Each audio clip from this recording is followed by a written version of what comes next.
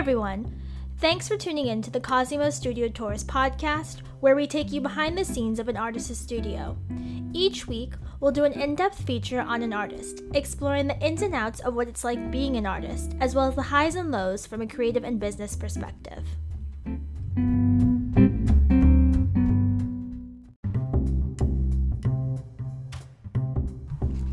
This week on Cosimo's Studio Tours, we head to West London to the studio of Anya Mokhova. Anya is an artist who creates artwork from tallow, beeswax, soap, gold, and brass. With a passion for art history and media experimentation, her work draws on the traditions of fantasy and mythology, seeking to question the boundaries of the notion of existence, exploring a narrative between the real and the metaphysical. In this interview, we have a thought-provoking discussion about Anya's work, her inspirations, authenticity, art world barriers, and its snobbish elitism, as well as how we can really strive to create more of a community in the art world. Anya Mokhova holds a graduate diploma from Chelsea College of Art and Design. She also holds a Master's of Arts degree from Chelsea College of Art and Design. Some of her most notable art exhibitions include New Japan, exhibited by Solyanka VPA, The Impossible is Inevitable, exhibited at the Jewish Museum and the Tolerance Center, Miss, shown at the 6th Moscow International Biennale for Young Art Parallel Program, and How Can One Tell the Artist from Her Art, shown at the 7th Moscow International Biennale for Young Art Parallel Program. Her solo exhibitions include The Intimacy of Vision, exhibited by Cut Cut Gallery, and In the Depths of Reflection, exhibited at the Regency Townhouse in Brighton. Her works have also been exhibited at the Royal Academy Summer Student Show in 2017. I'm here with Anya Mokhova, and we're in her flat studio in Putney, in West London. But thank you, Anya, for being here. Again, could you start with your artist story? Sure. Hi, so in the beginning. It's very nice doing this interview. Thank you for inviting me for that. The first thing we're going to talk about is probably my creative path and how I happened to become an artist. As it happens sometimes with some of the people, I was just drawing, from the age of 3 or 4, I was drawing every day, and that's what I was enjoying doing. So I would draw things, I would sculpt things from plasticine. Basically, arts would be my favorite subject, at school and at kindergarten. So at some point of time, as an additional courses that you get after school, I applied for an arts school for children. So I was doing that for a few years, and then at some point I had to decide on my career path. So as art at that point of time seemed very intricate as a profession, so I had to choose something a bit more stable, which was design and architecture. So that's how I got my first BA degree, very classical one from an academia. But then I decided that I really want to get the contemporary approach to that. So I decided to move to London to study at Chelsea College. And the first thing I did, I applied for an interior design course. And the director of the course was Peter Stickland. And he had this particular methodology when you would not design the space with all the layouts and visualizations and images. You would actually create a book with a journey through that space. So I was really excited about the conceptual side of that course, and I decided to go for masters. And then during the masters, with all the fantastic workshops at Chelsea, I really returned to making things by hand, sculpting by hand, working with materials. And at that point, I just decided that I love to speak and just explore ideas about people and spaces they're in. But I decided that that's something I want to do through sculpting things, through making objects. And that's how I became an artist. That happened 11 years ago? Okay, perfect. That's actually really good. Thank you for going through the methodology and specifically your conceptual practice, because that helps us go through what your practice is, because it is I really like it because it's quite multidisciplinary. So can you walk us through your practice? What is your artistic practice? Kind of what mediums you work with? Probably I'm gonna start with mediums, as it somehow falls into into that story with Chelsea College workshops. So 10 or 12 years ago, I started working with wax. And I found it absolutely fascinating, the way it works with temperature, the way it bends when it's hot around, the way you can actually shape and form it with your hands, especially if you like put it in hot water. I was so excited about that material, and at the same time I was working with metals, so I started working with brass. And so 12 years ago, these two materials, which I merged together in one sculpture, became probably the foundation of my practice. So my practice is very much about having a rigid structure, and for that I would normally use brass sheets or brass rods, and then I would add on other objects which would be from a softer material like wax. And like within those years, I started adding more and more materials to my work. So I started adding tallow to wax to give it more plasticity, and then it starts melting at a different temperature as well. And then I started adding essential oils and then lipsticks for color to it. And then I moved from wax and tallow working with soap, because it's a very similar material as well, as soap is made from oils or tallow. And somehow I started gaining more and more materials into my practice, and more techniques as well. So besides only constructing things together, I started working with engraving, with incrustation, and experimenting with all of those materials in very many different manners. Yeah. And by that, with some of the exhibitions, which were sponsored by museums or brands, I started exploring even more materials which I needed to mend the project together, to put it all together. And I started adding silicone, plaster, resin, glass, neon, acrylic stone. So now I have like this huge range of materials that I'm working with. Yeah, that's a lot. Yeah, it is a lot. And then in that, because you talked a little bit about sort of your conceptual teachings initially, what kind of concepts and themes do you explore through those mediums and through this sort of other multidisciplinary artistic approach? I guess for me, it has always been about creating fantastical worlds, something that is sort of not real and quite, inviting to immerse into some sort of another reality. So I try to work with these materials because sometimes they look like what they're not. So soap sometimes looks like marble, or tallow looks like marble sometimes as well. So for me, it's about creating a story with all those materials, which is sort of a little bit metaphysical. So sometimes it's a little like fantastical. We can say like mysterious as well. But the way the story happens is normally I would respond to a personal event in my life, but then I would link it to mythology or other studies that are there about mythical thinking, when a person was associating himself with the forces of nature a lot. So this project, for example, which I'm working on now, it's about a very personal story about my dog that I had, but unfortunately I had to let her go. So I wanted to speak about that personal story of mine. So I started researching into myths of the ways animals were like mummified and like taken to space beyond when they were dying, or about animals, how they were parts of mythical creatures or mythical gods.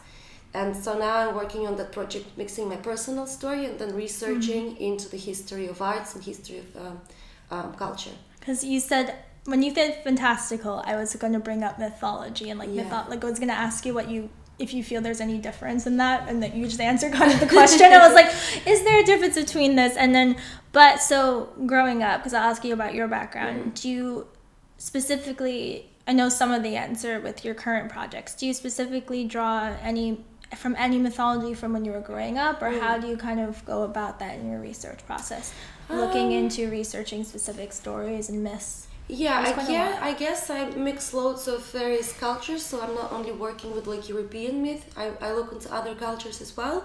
But in terms of growing up, I think what influenced me is just the fact that myth was always so close to me, because I come from a particular region where we still have some of the beliefs of like creatures from the forests, from the fields, from the mountains, from the lakes. So for me as a kid, it was all true. Like it was a complete reality that they exist. So I guess it just, became a part of me somehow, that to me, it's all there. Like, I can't doubt that it's somewhere, it's all happening. Yeah.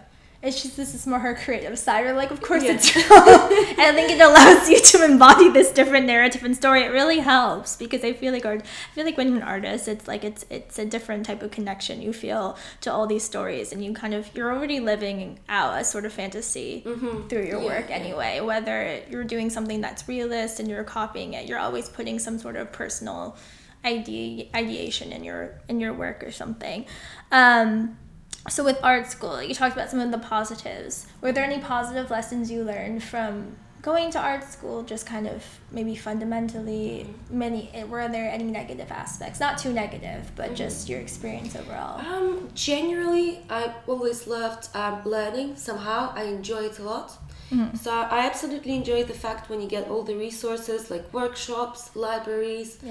I really enjoy doing all that. Like I can wake up at 6 a.m, and like go to the library and then stay in the workshop till like 5 or 6. I think the positive side, of course, are the resources, and then the second thing I would say, the community, because you get the tradition that you sort of start following. You're taught in the particular way, and you get the community of people around you who are also like-minded. So to me, I guess that was the very good thing about any art school, whether it's academic or more contemporary.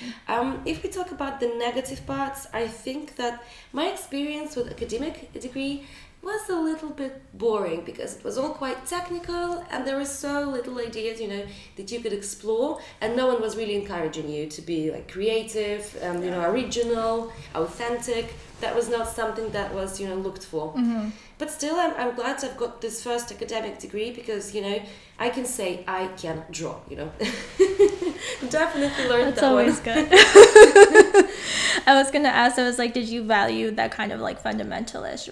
Because I guess the issue is sometimes people who go to art school, we've had people on here, they're like, I thought I was going to learn the traditions, and they value that conceptual side. They wanted more of the fundamentals, but received more of the conceptual learning, which I think is why you go to arts. People don't realize this. I think the benefit of art school, you're supposed to expand your mind, you're supposed to experiment, regardless if you go back to whatever medium it is that you wanted to go to art school in the beginning to begin with. So that's why I wanted to ask. Okay, so going on to the bonus questions, which I like to ask people at Cosimo. If you could pick one thing that you like about being an artist, it can be several. What is one thing that you love about being an artist? I think it's about this thing that you allow yourself to be authentic. You're not trying to fit in, and you don't have to fit in. You don't have to look a certain way. You don't have to follow certain rules. You can really be what you are, and you can really explore yourself and find your true self. I think that's really, really cool. It's very hard to do it in any other profession, to be honest. It is very hard. Well, I know, I love that you said that. You're the second person that said that, but I think authenticity is key when you're an artist. With your other work, it can be previous, what you're working on now. How do you kind of find that? Because it's not easy to be authentic. It is not at all to be authentic. It's whether you're presenting yourself on social media, especially, you want to present this authentic image that's not quite authentic. But how do you kind of find that in your work? I think it happens with constant experience, like just doing it all the time. Like finding even own style, the way you look, or the way your work looks, or even the method you're using in your work. It takes so much time, and it comes only through experiment. It's not possible just to sit down and say, okay, this is my style now. That's all. It happens through this path that an artist goes through. Like from my experience, and personally for me, it's happened like throughout so many years. I mean, that's what I was saying. I started only with wax and brass, which was an unusual mix. But then as long, you know, as the projects were, developing, I had to get more and more materials, experiment with this and that. And that's somehow, through all these years with all those projects, I've almost found myself, I guess. But I think it's always, it's constant. You can't stop anywhere. I think you're growing and changing all the time anyway. That's true. Yeah. And as far as going on to the next one, you can tread lightly if you want. Tread as lightly as you want. Give as honest as answer if you want. What maybe is your least favorite part of maybe the art world, or you can be of being an artist? I guess it's the lack of structure. Oh, I restructure a little bit. I need to have some coming structure. from being an architect. Is that from being an architect, or is it? I guess so. Like in normal world, there are rules. Like you get a degree, you get a job, you work in your job for 2 years, you get a promotion. It's all quite structured. In arts, it's you can't control it. Okay, but there's a benefit because you're like, I miss the creative freedom, but you're like, I wish I knew exactly where to go. So with your decision to go to art school, was that your idea? Because I feel like it still is, because the arts, to be an artist is a tradition. So did you want to follow the kind of that pathway that was laid out, or because that would make sense then, given your answer in a before. way, I just thought it's gonna be much more clear and much easier. Okay. I guess not just the structure, but just the clarity of like what's happening in the art world. I think I was naive. I was 21, so I thought that it's gonna be quite, clear career path. I'm gonna become an artist, rent a studio, sell works. Apparently it's not that simple. I do like that. That was a very honest answer. So less. Do you think in the art world, is it more? It's not really a meritocracy, but it's a little bit. There's some people that are, but I think that makes sense. There's not really a clear-cut path, but I think with your work as well, because you do other kind of parts of your business, do you like that idea of being able to explore? So you have like a temporary tattoos, or like doing this sort of other type of things. Is that one of the benefits of having this lack of structure? Maybe, I guess. I think that those projects are actually giving me that structure, because I have the deadlines, I have the contract with clients, so it's always very good to have those. And they do support my development a lot as well, because with those projects, having a client who is ready to sponsor the project, I can explore materials and techniques and processes much more, and I can really scale my work up. So, for example, this project that we were looking at with the big projection on the cupola, I'm very excited to finish that one, because it's going to be big, in terms of scale, it's going to be huge. So for me, I really enjoy taking on those projects. They give you the structure, of course, they give you finances, and they give you the ability to create something that you wouldn't be able simply to finance yourself. Yeah, definitely. And so now on to this other one. What is one thing that you wished you could change? The other thing is, what is one thing that you wish people in the art world, let's go with people in the art world, knew about what it was like to be an artist, about the experience of being an artist? I can clarify that if it doesn't make sense, because some people are confused about it. They're like, I don't know what I want. But I think hopefully that is pretty clear. I think it's pretty clear, but I'm going to ask you to rephrase it if I don't get it. But what I think people should really understand that artists do need support. Really, lots of support. And I'm not talking about like just financial things, but actually just, sometimes hearing a good word about your work, not being criticized, being supported. It's very nice to hear that what you're doing, somebody likes that, and somebody can tell you something nice about what you invest in your time into. And of course, artists, we work from our hearts, so it's very sad to hear when somebody's criticizing your work in not a nice way. Yeah. Because that's something that you really do, sincerely. Yeah. What has been your experience? Because I know you've curated shows as well, and just being in shows. And I think one of the things I like about you is you're very you seem very collaborative. Met you only a few times, but you're very collaborative. what would be kind of, do you have any insight or advice about how maybe the art world can be a bit more supportive or collaborative in your experience? Because I feel like we have mutual kind of artist friends and known people, but you're pretty good at forming this community. I think that's something that Cosimo values, because we're all about creating a community, making it accessible for people. What would be, if you have any insight, because I think you do, because I feel like you would. Well, yeah, I mean, I did spend, at some point of time, loads of time connecting people. And actually, I'm very happy to see the results, because now I go to a show and they do know each other, which is so nice, you know. Just being a part of it all, supporting each other. I mean, we go to each other's exhibitions all the time, you know, like I'm very happy always to get into a solo show, you know, bring flowers and congratulate. So it's good to have that. But it's formed only, you know, by the way when you're just like sincerely nice and friendly with people. Yeah. And again, it comes from the point when you're not criticizing anyone and you're just accepting the people and their art the way it is. So I guess it's very much about that. I think that's true. Not I think not being picky, when you say criticism, it's different from, say, like an art world crit. We'll say crits. That's not where you're being constructive. What do you mean, like people being negative for the sake of being negative? Yeah, sort of being a little bit. What do I say? Snobby. Yeah, snobby. I guess it's more about that. It's like, oh, like, that's not good enough, or like, this color is not good enough. Oh, this paint is not mixed good enough. You know, just always being, you know, a little bit.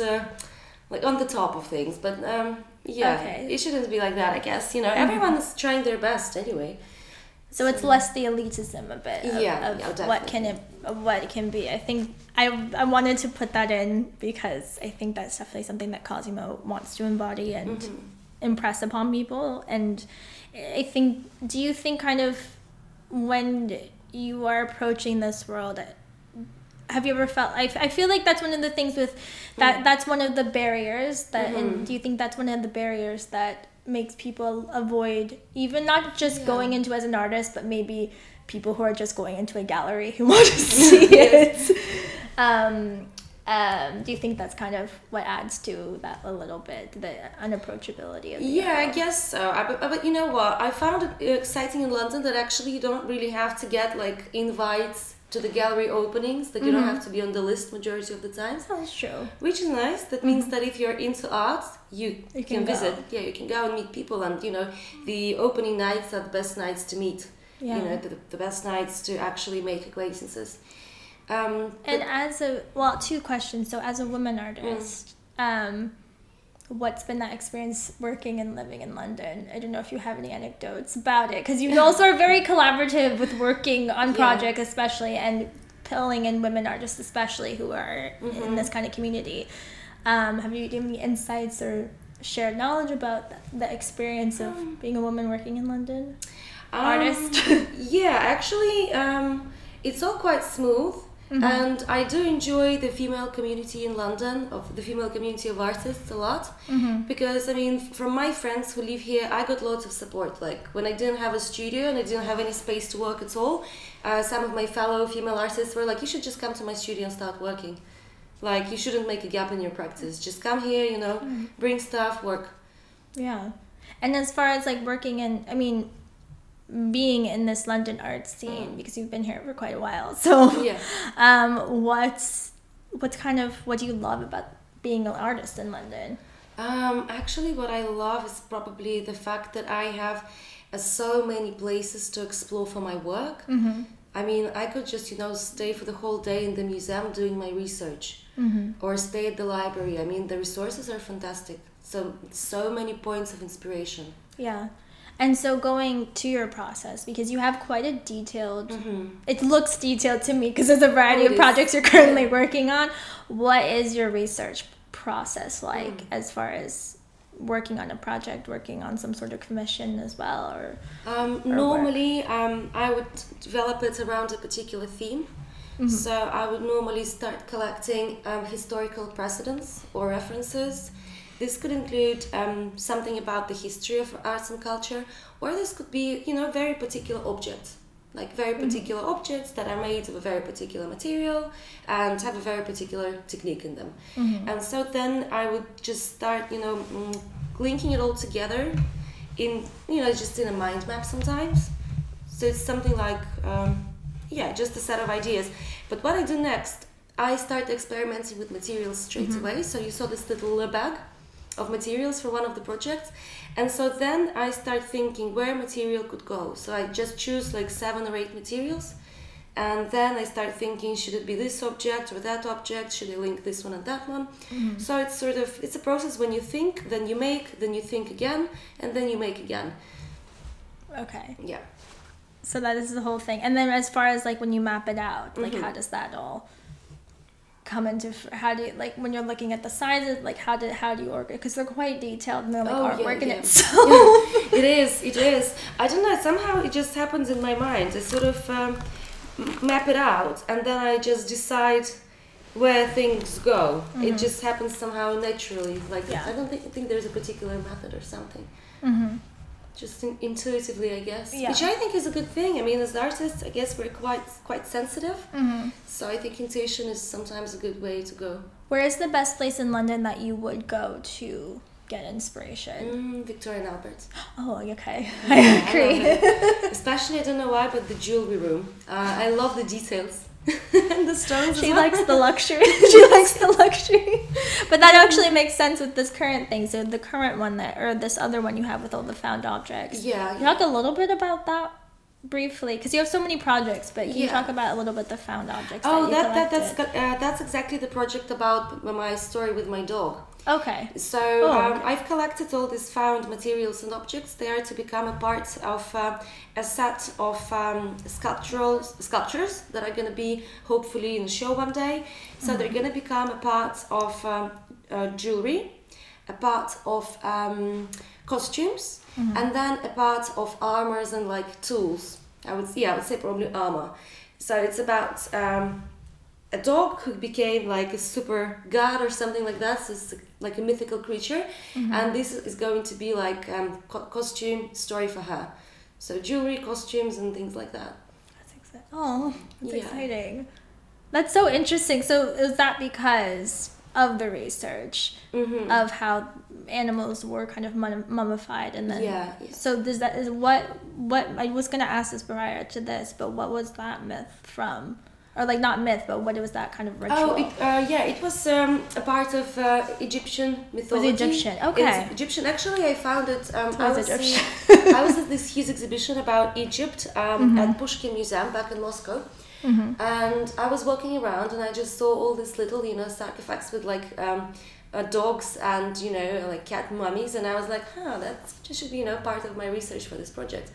And so I started looking at all these little tools that they very carefully used for particular parts of the process, and I was like, there's something in it.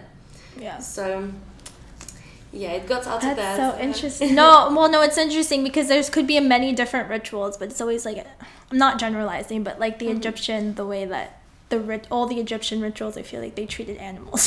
It seemed like they treated animals very well. So that's interesting. Was that interesting because what kind of fascinated you about kind of that story? What fascinated me, I guess, is the belief that there's this other world. In like Egyptian mythology, you cross the river and you're like in a different world, basically in the world of dead.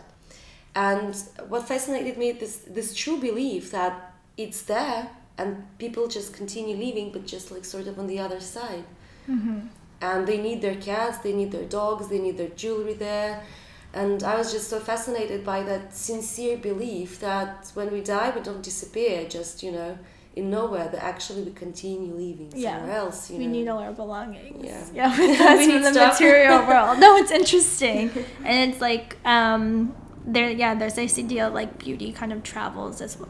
Trying to connect it, maybe this idea that beauty kind of travels and transcends or something, because you have all these like ornate jewelry, if you ever see like from archaeology perspective, right? And so we can connect this. So with the least favorite thing, is there something you would also change about the art world apart from what you had just said, making it maybe a bit more accessible, breaking down these barriers? Is there one thing that you would want to change? I'm not sure. I mean, there are things that definitely could be improved, but probably as an educator, I would say that actually I would love education to be much more accessible. That's always, no, that's really good. That's a big deal. Because, I mean, getting into the art world, you know, requires loads of effort and actually loads of money. So in that way, it's not very accessible sometimes, and also it's tough. You know, it's a tough choice to become an artist anyway, and also when you have to pay so much for your degree, I think that's definitely something that has to be changed. I mean, artists bring loads of things to this world that are needed, and probably education should be just much more accessible for them. How would you go about, because you work as an educator, is there any idea of how that would happen? Because Cosimo's working on something at the moment, so it's good that you said that. That's actually very pertinent and relevant to it. What would be kind of from your perspective? I think it's about finding really patrons and sponsors. Patrons and sponsors, as in people who support you, like people who actually support the actual institution and like keep it going, because education is also about, you know, having great educators who also need to be paid well, you know, so they actually invest their time into teaching. So it's the same thing. I mean, museums have the patrons and sponsors. So I think that educational, you know, institutions can have that as well. So aligns so well with Cosimo de' Medici, who was the one that's why our platform's named after one of the Italian patron family. So, and because it's quite interesting. So because we're about, before this, before I ask this other question, did you have any mentors, not really patrons, but did you have any mentors just starting out in our artistic business? Or to be honest, I can't say I have mentors, but I always purchase some workshops from somebody. Okay. Like, for example, now I'm working with my friend who is helping me to like develop my Instagram, because that's something that I just don't know how to do.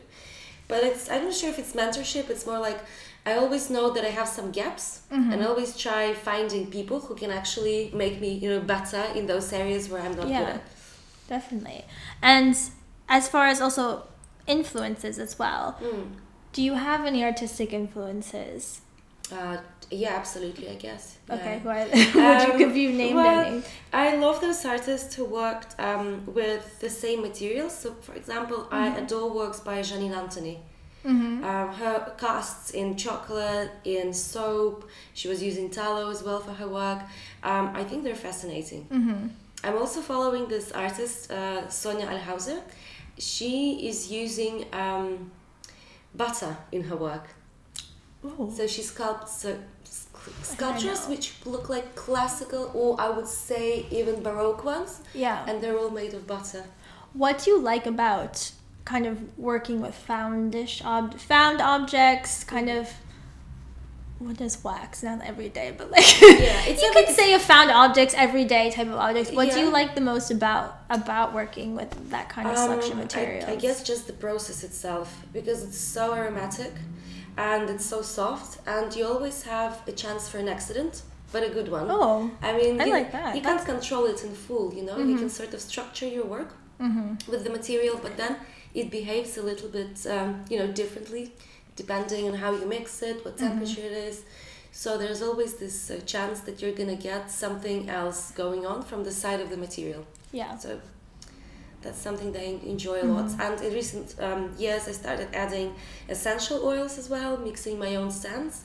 So it's truly aromatic. It's a very beautiful process. And with this idea of kind of working with tarot, especially, are you kind of always trying to evaluate also this idea of life in general, or you're working with immortality? Because now I'm trying to understand all the other themes, because tarot is also kind of a running theme in your work, and a little bit of astrology. Is it more spirituality that you focus on as well? I guess it is spirituality, in majority of ways, definitely. Yeah. It is spirituality. It's always like this, you know, idea to find the meaning of something, of how things happen. That's perfect. Okay. this like origin of something. That's why the found materials is so interesting, because I feel like in any like kind of material that you find, it always comes from somewhere. So everything is drawn from this place of origin, that I think is interesting. Okay. So as far as you constructing your career, because we all like to know about being both kind of an artist and entrepreneur, Is there any insight you would give to other emerging artists or people just embarking about how you go about this? Yeah. Kind of the different levels. Because I feel like you could give. Yeah, I definitely have some advice for the emerging, like really young artists. To be honest, I always want to say that to stay true to yourself. Like, this career cannot be built in 1 year. It's impossible, really. You can't, become a very famous, popular artist who shows in all the galleries and, at all the fairs, like in a year or two. It's just impossible because you wouldn't be able to find your own language. It takes time. Yeah. So I would say stay true to yourself and do not follow the trends. Because loads of people, like, ceramics became a trend, everybody started doing ceramics. And now, something else is going to become a trend and everyone's going to run and do something that goes with the trend. That's something that probably can bring some quick money or something, but generally it's unlikely to bring, that really deep development that you need to really, like, truly be appreciated for all the hard work that you put into it. Thank you so much for the little truck that just ran by. Go away. I think it got a little bit. No, I think I heard that part. It started getting loud just as you ended it. So I think that's important.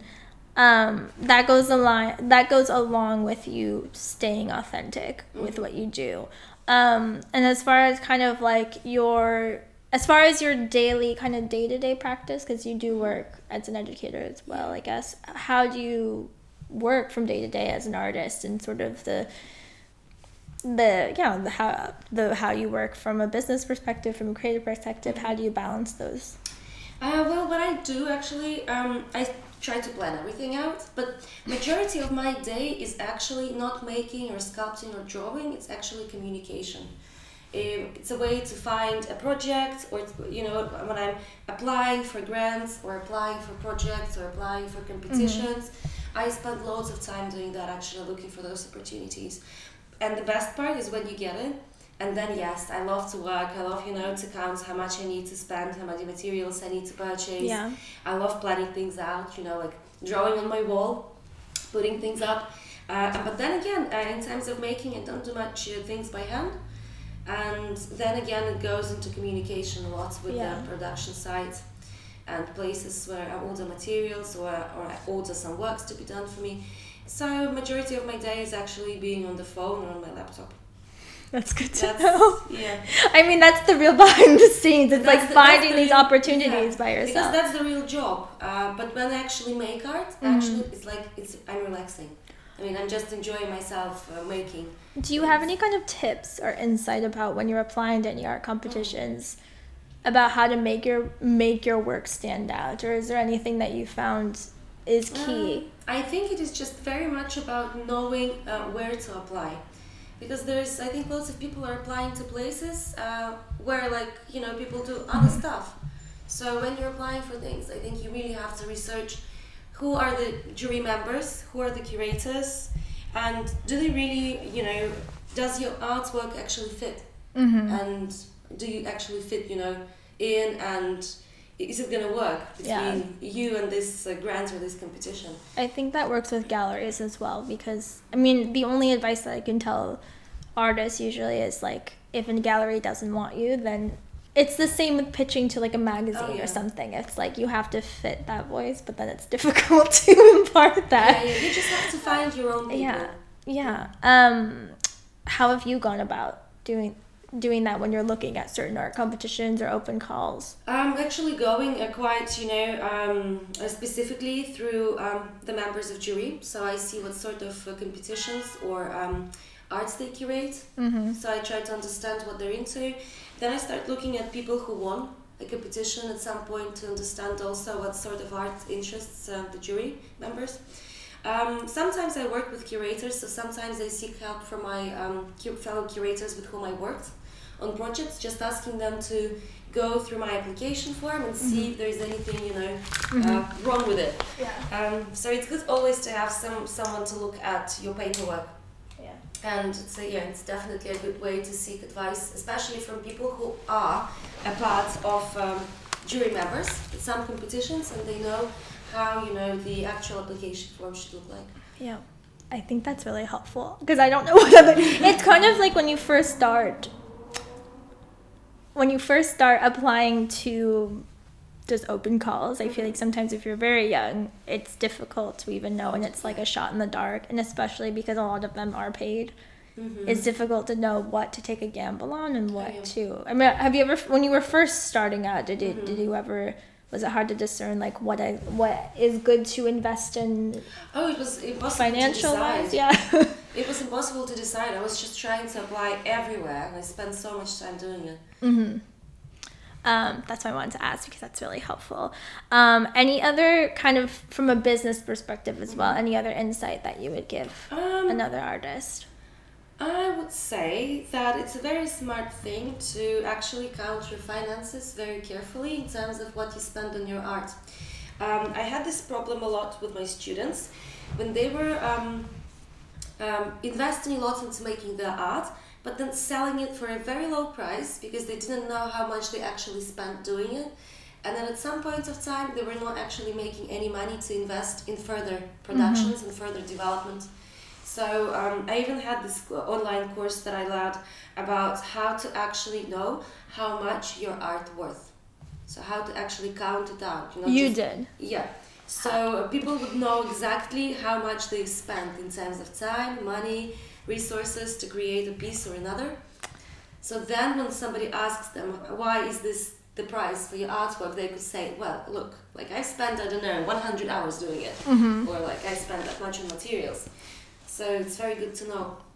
Okay, perfect. Okay, so you actually, she actually is the authority, one of the authorities of how to do this. That's actually helpful. Is there like a tidbit from that course that you could pass on, or like something that you could share about how to price a work? Yeah, it's about basically a very simple thing. You have to count everything. You count your hours. You count your materials. You count even your, like if you use like gloves, disposable gloves, you count that as well. Basically, you put everything in. Okay. Yeah. So it's basically all just materials and time and cost. That's how you do. All materials, all times, all costs, everything. Everything. I think that's helpful because I feel like that is the strict kind of regime that people follow. But then I feel like they do lower it just because, or you lower or increase your price based on wherever it's being sold. So it's hard to debate that. Yeah. Is that how you have you still followed that method, like for your own work? To be honest, I have, because also I work with art commissions a lot, and actually I am required to supply a full, list of expenses anyway when I'm signing a contract. So that's something that I do a lot. That's something, a helpful thing to know. So with your clients as well, that's what you would do with the old materials. Yeah, definitely. I think that adds a level of transparency too for your own personal practice, actually. I don't know, that's what it sounds like. Transparency is key also. Going with authenticity, I feel like that's the other thing that needs to be cleared up in the art world. Anything that can make anything more transparent, I think that's going to help kind of bridge a gap between both like artists and also the traditional fine art world. And as far as future projects, what is happening now? Can you say anything and tease anything? Well, what's happening now, I've got this project that we spoke about with the projection of the cupola. Then I'm working, and I have to submit that actually in 10 days. So then I'm working towards this personal exhibition project about mythology and animals in mythology. And I'm very excited about that one. So hopefully maybe in half a year or a year it's going to be ready to get exhibited. I'm working on one of the projects of a sculpture, which was actually an art competition that I won, but I can't say that yet because it hasn't been published yet, but I'm already starting working on that. So my plan is actually to continue developing here in London, so I still need to find a good studio to work, to start sculpting by hand. I want to take part in group shows, and then finally I hope maybe in a year or so I really want to get a solo show. A small one, but a very tasty one. A solo show. Because have you been mostly working in group shows up to this point? Yeah, I have a few solo shows, and I had one really huge show. It was a group show, but I was represented more than any of the artists, so I had a huge space to work with. But still, I haven't had enough solo shows. So that's something that I really want to work towards. Yeah.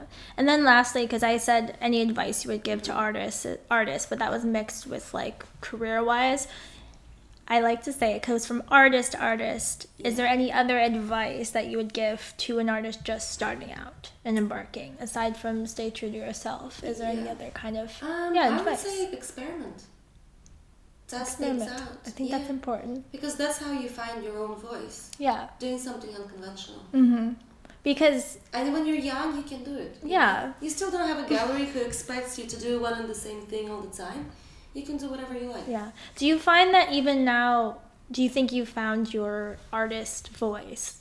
Even now, are you constantly expanding, experimenting? I'm still expanding and experimenting, but I think that I did find my artistic voice simply because people easily recognize when the work is mine. Even if it's from different materials, that is true. They start knowing easily that this is Anya's work. So I think this is something that tells me that probably I found my voice somehow. Do you think social media helped? Because when I see your social media as well, I love it how cohesive. It is very cohesive. I will say this. It's so well curated and cohesive, but you can tell your work and how you've like selected the different images. Because you see some of the wax things as well, but like, does that help as well with presenting yourself? I guess yes. Instagram actually helps a lot, and it helps me to structure things as well. So it's like a little mood board, you know. It is a little bit. To sort of understand where my practice is at the moment. Because I think the voice, as far as, you know, applying to shows, pitching yourself, it goes with anyone in the arts. I think it's important. It's not everyone knows the artist voice. I think that's the issue when you first start. I see like artists who start out when they're 21 and they have this burnout because you don't know who you are. You really don't know who you are at age 21 and 22. Yeah, but the art world tells you that you need to have this done, this done, this done. You need to have these shows. And I'm like, but you don't really know who your voice is at this. You don't know who you are at this age. Yeah. Absolutely. Yeah. But you do feel like you are able to keep expanding as an artist. And yeah. And I think I actually became much more brave in the recent years. So before that I was like, oh, should I do this or should I do that? Like, does it fall in the line with my practice? And now I'm like, if I want to do it, that falls in line with my practice. Yeah, so I was gonna ask, like, you have to, when you're an artist as well, you have a level of, you have to have a level of bravery because you have to be authentic. And to be authentic, you have to be bold. Absolutely. Has that something that happened, in recent years? Is that something that, how have you kind of embraced that? Yeah, it happened actually. I think I was like 27 or 28, around that age. I was just like trying to like make sketches for some quite conventional sculpture, things like that. And then I just bought a piece of soap and I was like looking at it. And I was like, I'm gonna make sculpture from you. And then it all started. Okay. I think that helps. So it's just going for it, but then also you got to have this level of planning. But having a level of planning, but then also being bold and being able to experiment and embracing this kind of natural self. That's what your work does, and I think that has a lot of personal touches in it. The last thing with architecture as well, I don't know if you've ever experienced looking through portfolios. Do you ever feel like the ones that stand out are the ones that have this personality, maybe? I want to know. Sure. I think it is very much about personality, because for us as creatives, no matter what you do, architecture or art, it's all connected. You can't disconnect a person from his piece of art. I even participated in this exhibition, which was curated by my friend. It was called How Can You Tell an Artist from Her Art? Because actually it's almost impossible. We're all like a part of our, art worlds. So this world that I construct, I'm a part of it. Yeah, that's helpful. That's why I begin everything with, what is your artist story? Because everything comes from a story. I think you have to have, that goes with narrative, you have to have this personal narrative and story that you can share with people. Whether that comes from your background or what have you. Okay. think that's everything. But thank you so much for sitting with me, and we will now I will share his photos as well. But I think this has been really Thanks good. Thanks a lot for very exciting questions. So I think it's going to be a good one. Yeah, I'm excited. Yeah, I'm excited to share your work and your projects. It's so interesting, and it's interesting hearing your take on the art world because it's so it's so unique as well. And truly is. I'm not even just saying that because you can see it through your work, and you have to talk through it to be able to understand it as well.